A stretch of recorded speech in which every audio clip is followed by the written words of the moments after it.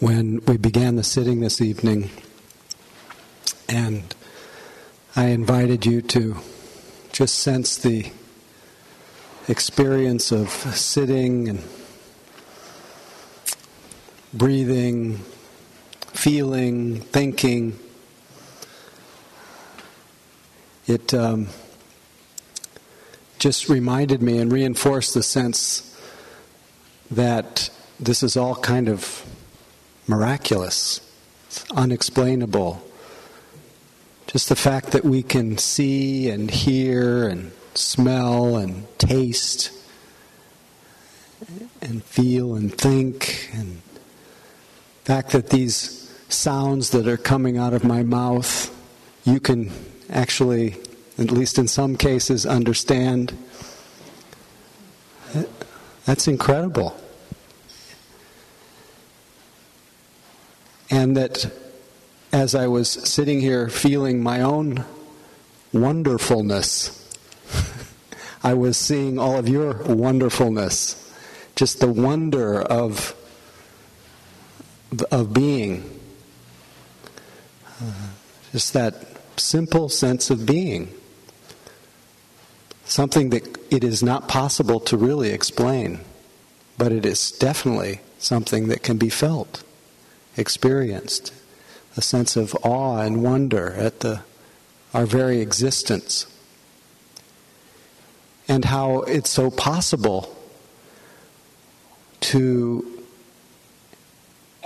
discover when we simply feel this wonder-filled experience of simplicity, of just opening to the bare experience of our sense doors, our doors of perception.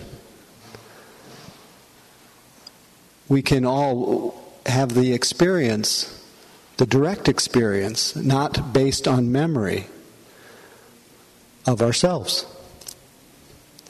Not the idea of ourselves, that's one thing, but the direct experience of ourselves. And I think it's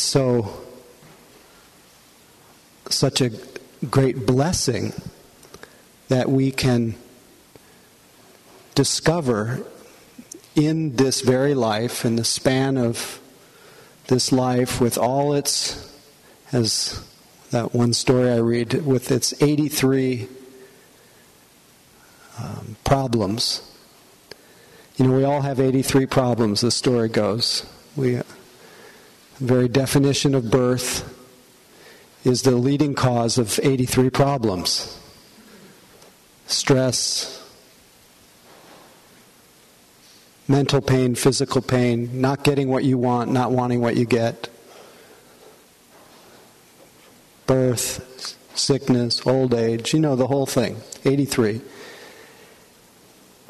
And then, of course, the only one that the Buddha can really help us with, can't really help us with the 83 problems. The Buddha can only help us with the 84th problem. The 84th problem is that we don't think we should have any problems.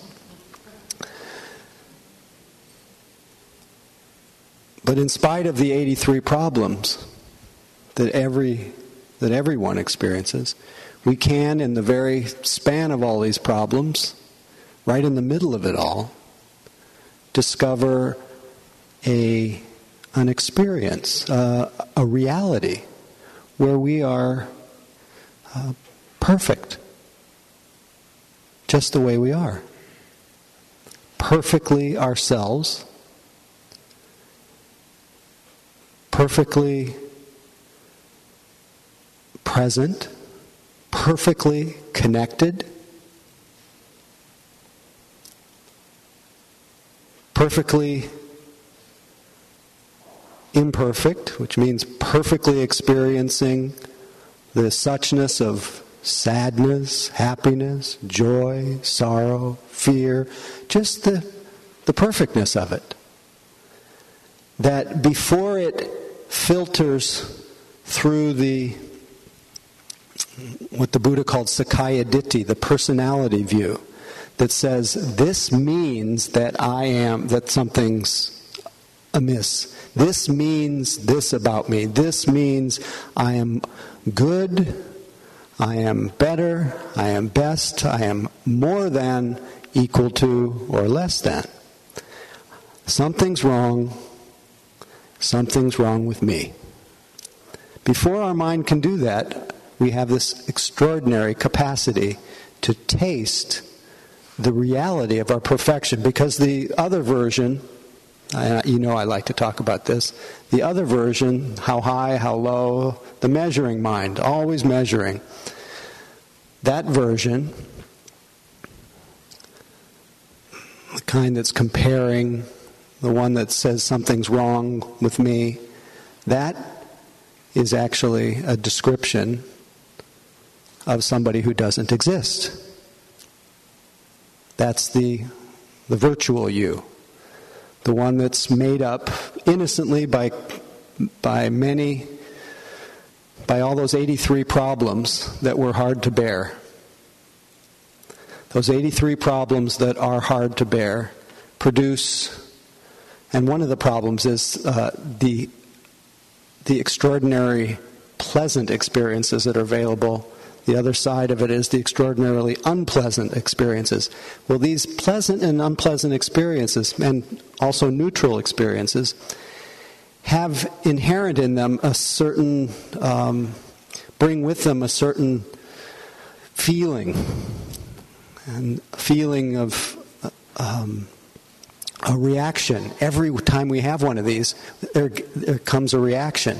And that reaction creates a little internal sense of a charge, a little, in a sense, a little dis-ease. This is happening 1,000 times a minute, really, or 1,000 times a day.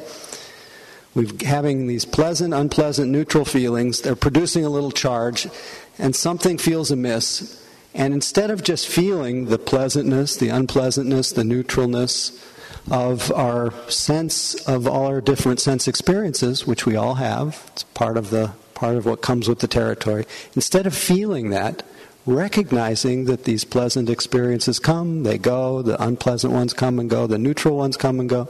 Instead of actually feeling them, that charge creates a little dis-ease, and because of a lack of mindfulness, a lack of knowing, a lack of comprehension of what's happening, that little charge creates some pressure, and we feel a little bit unstable, a little bit uncertain, a little bit insecure, and we often go immediately not to that feeling of being off, being a little bit in a state of charge. We don't actually feel the charge. Instead, we go off into our imagination. Go off, it produces a kind of compulsion to think. And we go into the tangle of, as Rumi called it, the tangle of fear thinking. And so he reminds us in a lot of his poetry, and in one in particular he says, "Why do you stay in prison when the door is so wide open?" And when I think of the door being wide open, it's the door in any moment where we actually wake up to this miracle, this unexplainable miracle of just being right here. Nobody could ever really explain. Just the fact of us together here tonight, it's a kind of wow in a way. Not based on some other experience, but just the immediacy of it all. That's the door is so wide open. This is the field, a creative field of possibility, this instant right here. It's not fixed in any way. It's just wide open. So he says, why do you stay in prison when the door is so wide open? Come out of the tangle of fear thinking. Live in silence.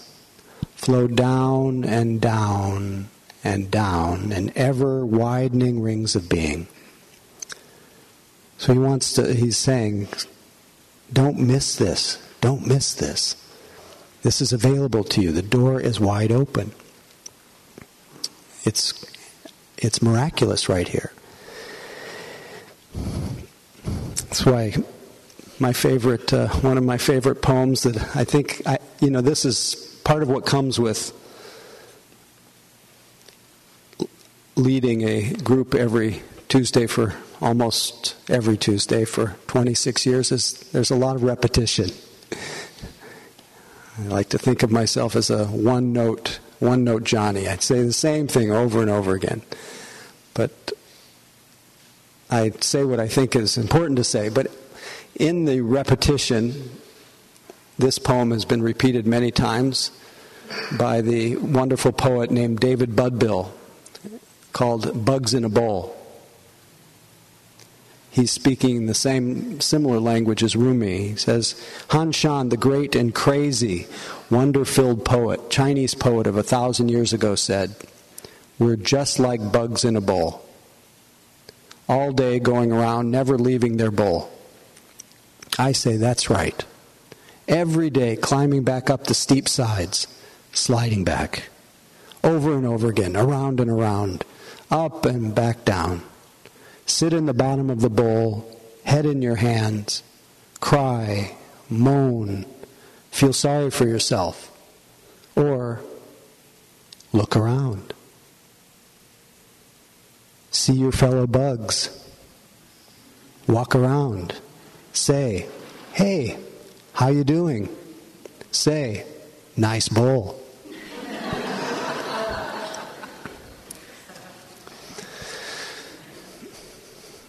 All of these teachings remind us, as Emerson said, who we are, who you are.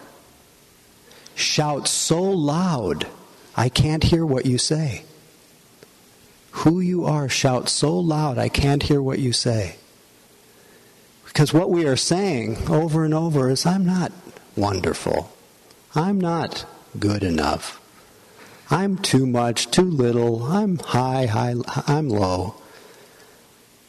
I'm some kind of flaw. But in all the 26 years, I've never found anybody that matches that description. I just have not. I can, every week, I get the pleasure of looking at you, being with you. I know that I see your, as we call it, your Buddha nature, your divinity. You are, what's that passage from the movie Eat, Pray, Love? The divine is in you, as you. Wherever life, you're touching life and life is touching you, that's it, right here. Now how does that, whatever that experience is right now, before you consult your memory,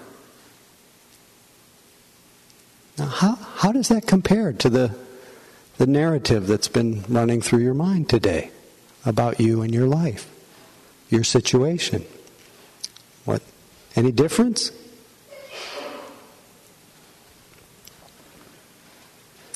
As Rumi also says in one of his poems, it's funny, when you look down, there's the right one. At least I think it's the right one. Out beyond ideas of right doing and wrong doing, there's a field.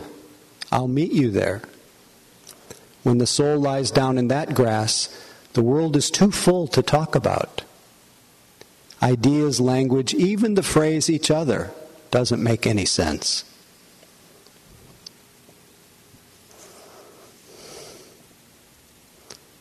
As Hakuin Zenji put it, all beings by nature are Buddha. As ice by nature is water.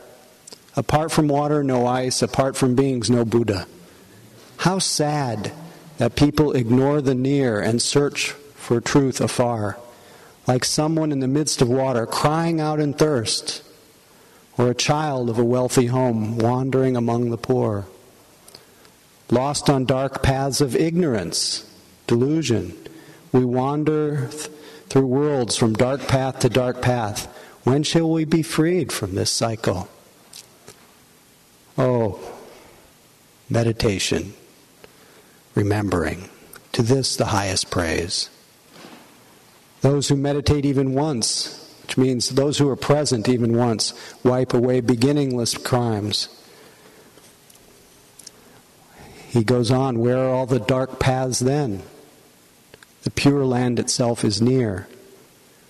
Those who hear this truth, even once, and listen with a grateful heart, treasuring it, revering it, gain blessings without end. Much more, those who turn about and bear witness to self-nature that is no nature, go far beyond mere doctrine. How boundless and free the sky of awareness. How bright the full moon of wisdom. Truly, is anything missing now? Nirvana is right here, before our eyes. This very place is the lotus land. This very body, the Buddha.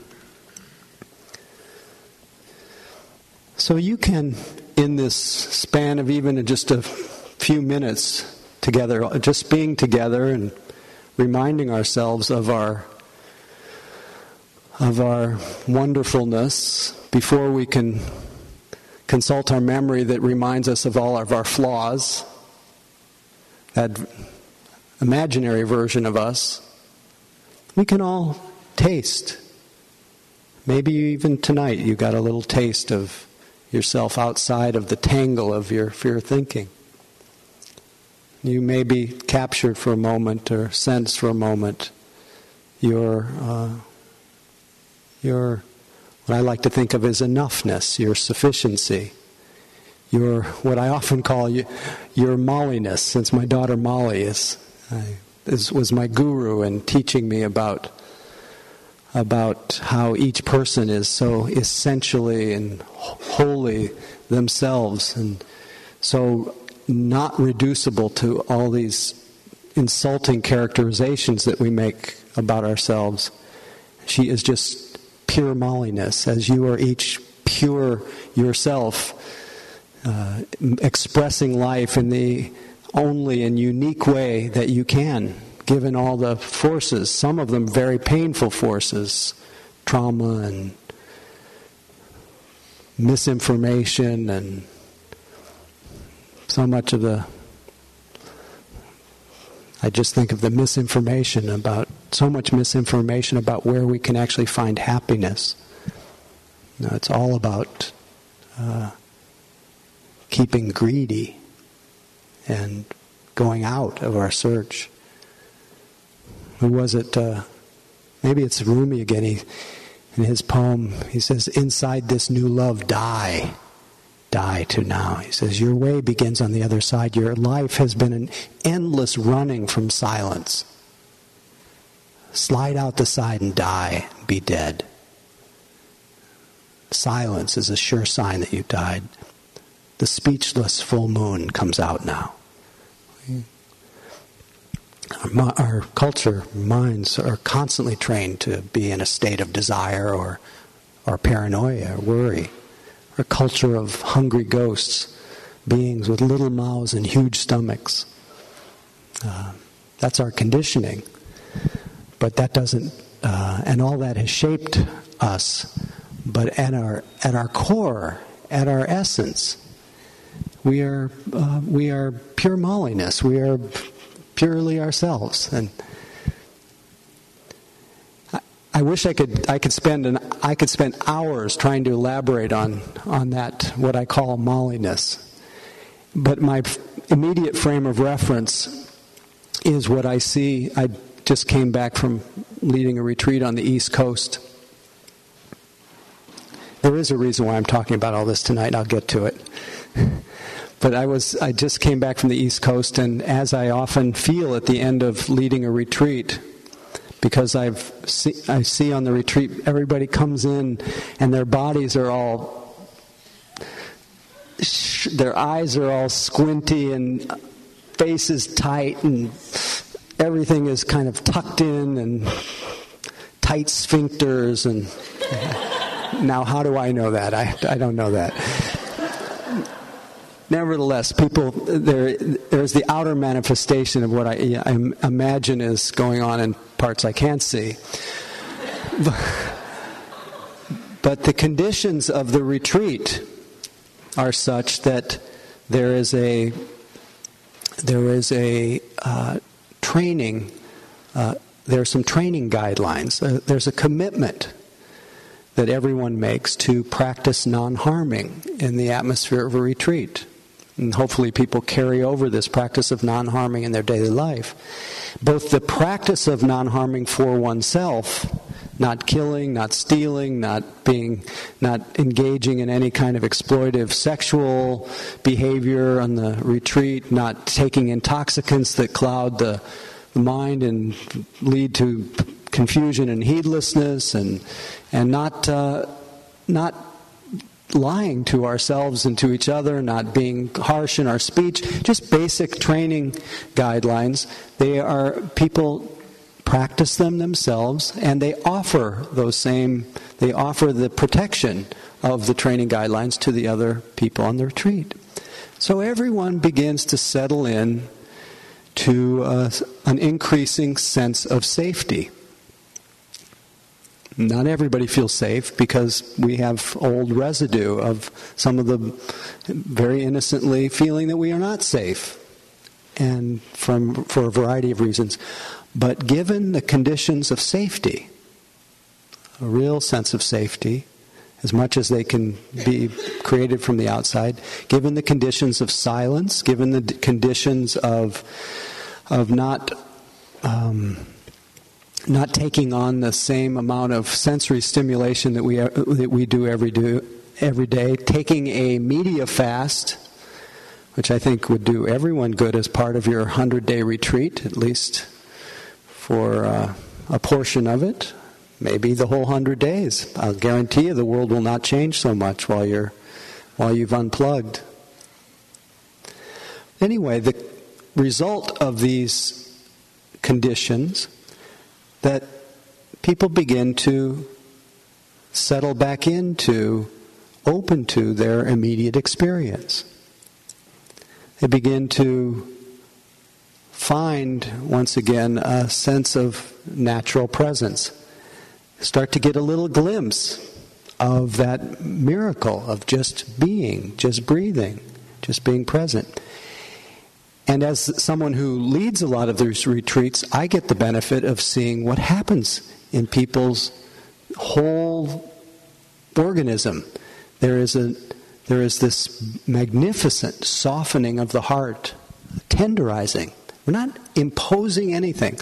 All that's being taken away is a lot of the regular stresses of our life. And each person, to a person, starts reclaiming, recovering their version, your version of molliness, of just being myself, enough to be myself. For a little bit of time, not trying to be anyone else, thinking I should be anyone else, hoping I'm someone else, expecting to be something else, having my experience that should be some other way, but just being with things in their simplicity as they are. And the light that starts to shine through each person's eyes, it's remarkable. I feel as though I'm receiving a blessing. And each week when I can, if this is my experience, when I get your attention, and I see that you orienting yourself more to here and now, rather than there and then, I see that same light come into all of your eyes. I see it even in the span of a little evening. I see that all you need is to be pointed. And that's what the Buddha said. He saw that there were those with just a little dust, and if they were pointed back to their immediate and direct experience, coming out of that tangle of fear thinking and living in silence. And when I say live in silence, it doesn't mean you have to leave your job or leave your life. It means in the middle of it all, wake up to where you are. This is the whole purpose of having a daily practice, is to reconnect. And we, fortunately, have the one ingredient available to us, the secret ingredient. I'm thinking of two ingredients right now, but the most important ingredient that we have is what the Buddha called sati. this little, what's called a mental factor. This little factor that's part of a group of, it's part of, we hope it's part, that it shows up as part of a little group of happenings that happen every moment. This will be the second of two little technical parts of this evening. Every moment there is contact with some door for some sense experience. There's a feeling tone that I talked about before. There's also perception that comes in every moment. Perception is based on memory, but it's basically be able to kind of sense what something is that's happening. Perception is required. And then there are two more things. There's consciousness. That consciousness just registers that there's some experience. And then there's what's called mental formations. So we've got contact, feeling, perception, mental formations, and consciousness arising every single instant with every single sense experience. That's how it is. And we talk about them as separate things, but they arise as a kind of inseparable whole, and sometimes you can highlight one or the other.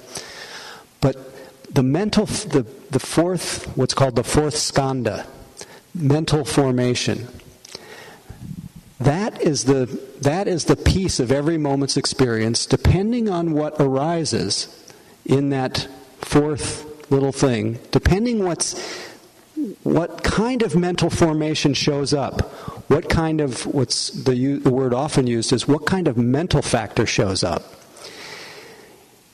For example, if the mental factor of greed shows up in that moment, hatred or delusion in the form of identifying with something, saying this is me, this is mine, generally some kind of suffering will follow. If, on the other hand, if in that little moment of experience, the mental formation has what the Buddha called non-greed, or renunciation, or some quality of non-greed, generosity, non-hatred, kindness, goodwill, compassion, caring, or non-delusion, which means seeing clearly, just not adding a whole identity view to what's happening, just the bare experience of it. Then, if it's a wholesome mental factor, we tend to have less suffering. So this is just a reminder that it's useful in your life in general to actually cultivate, arouse, and maintain wholesome mental factors, factors of non-greed, non-hatred, non-ignorance. Just spread the generosity, spread the contentment, spread the goodwill, loving kindness, compassion, grow it every day in your life and maintain it. And if you do, that fourth little piece called mental formations will be part of a process that leads toward more sense of well-being.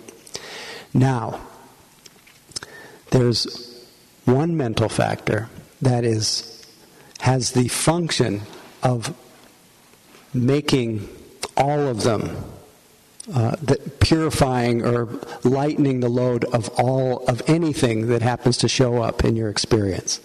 And that is the mental factor called mindfulness or sati.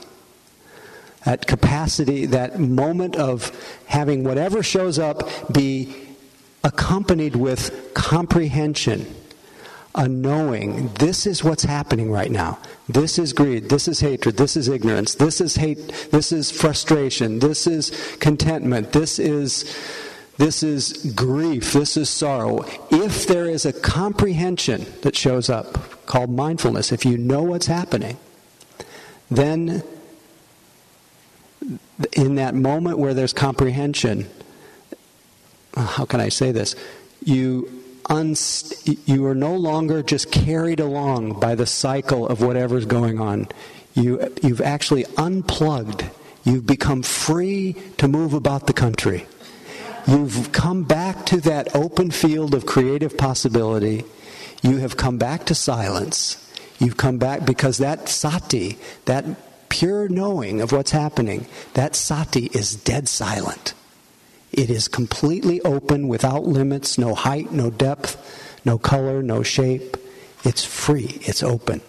So that little moment, if that sati shows up, that little mindfulness shows up in that instant, you're back on track. Clearly in the teachings, the Buddha asks us, cultivate and maintain sati. Cultivate mindfulness over and over. Why do we do a 100-day retreat? So that we can increase the likelihood. It's not absolutely certain. You never know when mindfulness is going to show up. We can wander a long time confused, just lost in a dream about ourselves as the miserable one, as the insufficient one. Any of you ever done that? If mindfulness shows up, you go, oh, look at, I'm getting lost in this story about myself. Oh, that's a story. A thought of myself is not myself. It's just a story. It's just a thought. But if that quality of comprehension, I'm just caught in the narrow little world of my thinking, the narrow vortex of suffering, instead of that wider gravitational field of creative possibility. So you really want to encourage sati to show up. So from the moment we get up in the morning, we should be tuning in. Okay, what's happening now? When we get out of our bed, if you can, you want to notice what your movements are. You want to do maybe a little quickie before you get out of bed. I think I talked about those last week. Quickie. Connect with your body, connect with your breath. What's happening in my body right now? Oh, what's the mood? What's the state of my heart right now? What's in my thoughts right now? Check in. If you've done that, you've created a little field of openness. You've stepped out of your personal hell of your view of yourself, your story, and now you can move. You're free, at least for that moment. What happens if you do this all day long? When you're walking down the hall at work, when you're walking down the street, when you're sitting on the muni, when you're driving your car. Driving. No, I'm driving. I'm not back there. I'm not so toppling forward about where I'm going to be a little safer driver if I'm here. I may, in the process, realize that no matter where I go, I haven't gone anywhere. I've been right where I am.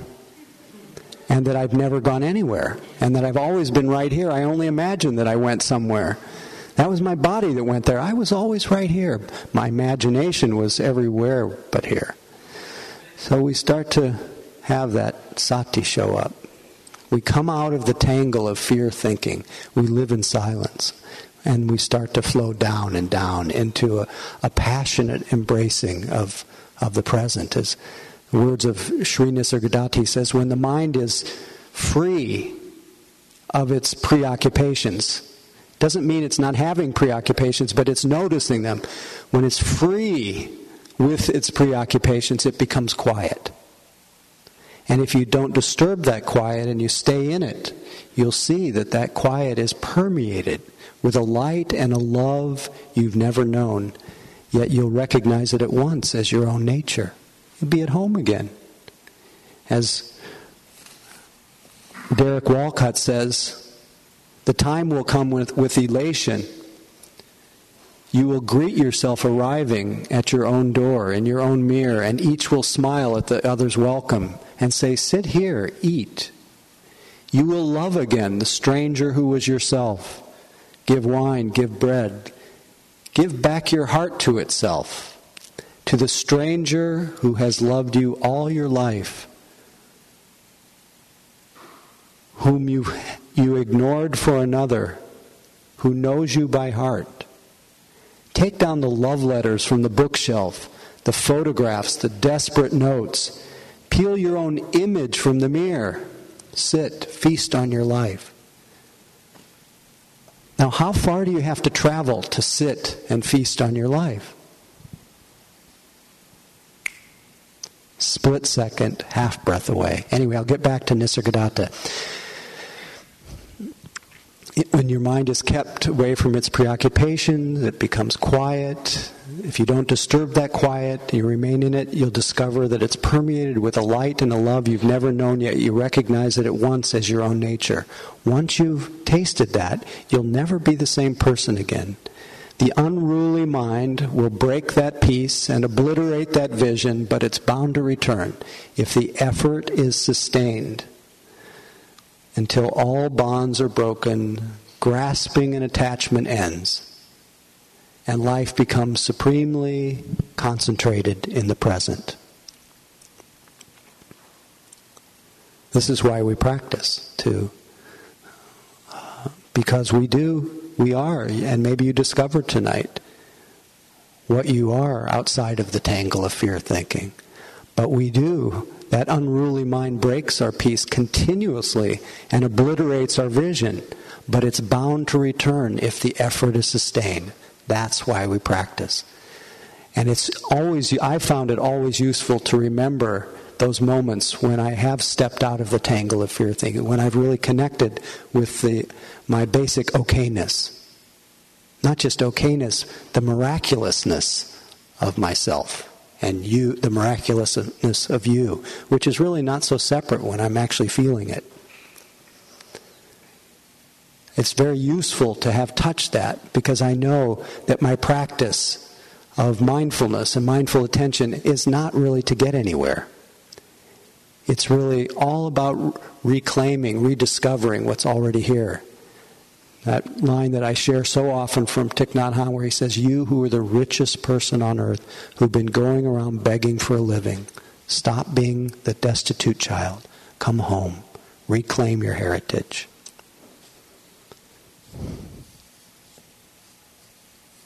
Stop referring to the past to define you. It will not work. It'll just cause you misery. Stop referring to the past. Stop referring to the future. Hold only to this moment. And that doesn't mean you don't plan. Planning takes place here. It doesn't mean you don't vision, you don't create, you don't strategize. All that happens here. You don't have to leave here to handle everything in your life. Just don't refer to your memory to define yourself or what you don't have. Embrace this moment as it is. It's not so difficult, but remembering is sometimes difficult. So let's just sit a moment.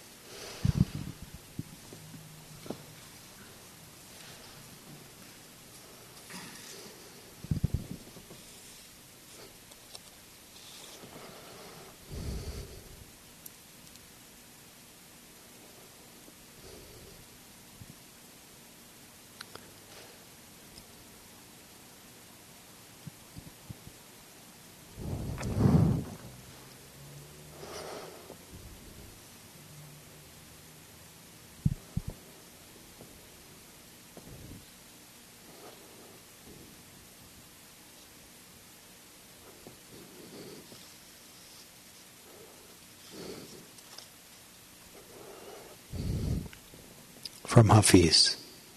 What do sad people have in common? It seems they have all built a shrine to the past, and often go there to do a strange wail and worship. What is the beginning of happiness? It is to stop being so religious like that. So in this moment where we stop being so religious, we can appreciate that by doing this together tonight, we may have given ourselves some kind of blessing, some kind of goodness, some kind of benefit. And we often like to consider at this time that if there has been any goodness, any blessings, any benefit, anything something helpful that has arisen from our practice together, that we freely give it away. We give it away to all the beings that we share this universe with, this earth, all the creatures of the land, creatures of the air, creatures of the sea, all the humans, all the beings seen and unseen, that we give the blessings of our practice and our life to all beings everywhere, remembering that we don't exist ourselves alone apart from everyone. And we send the blessings of our practice, radiate it in all directions with a deep wish that all beings can have happiness in their lives and the causes of happiness growing and maintaining. That all beings can be free of suffering and the causes of suffering decreasing. And a deep wish that all beings can recognize that miraculous beauty that you are here and now, and not look for anything but this anywhere else. And a deep wish that all beings can develop a mountain-like serenity and equanimity, able to meet the 83 problems, able to meet the joys and the sorrows, things, beings, circumstances near and afar with much more equanimity and less reactivity. And a deep wish, again, that our life and practice be, today and every day, be dedicated to the welfare and benefit of others. May all beings be free and live with ease and a sense of well-being.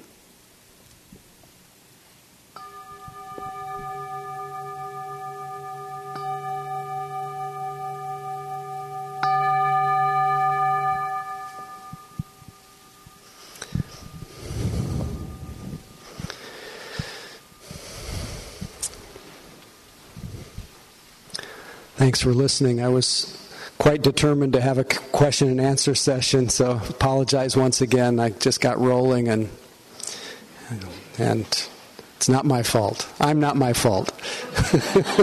And you're not your fault. Anyway, just a reminder that this room costs us a grand total of $600 a month, $150 a week. Any support for the room rental, called Room Rental Dana, the practice of generosity, much appreciated. And you can do that in several different ways, either by cash in the basket, making checks out to the St. John the Evangelist Episcopal Church, putting Mission Dharma at the bottom. That makes it tax deductible.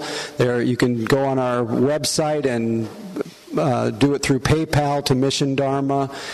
And any teaching that's offered is also offered in the spirit of generosity. If you feel to respond with generosity, I'm here because you've supported me before, and I'll go to the next place because you support me now, and this and that, and that's how it's gone for 2,500 years. And so if you feel to practice generosity as I do, thanks for your support in advance, and all goes in the basket. And thanks for your practice most of all, and hope to see you next week, and keep up with your 100-day retreat. And I think that I would like to propose, even though I didn't think this out very well, but I'd like to propose that next week at 7 p.m.,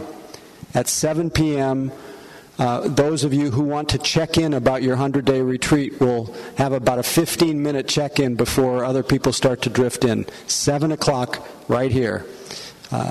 And we'll just check in. We'll have a little Q&A, and then we'll have a normal evening. Thank you.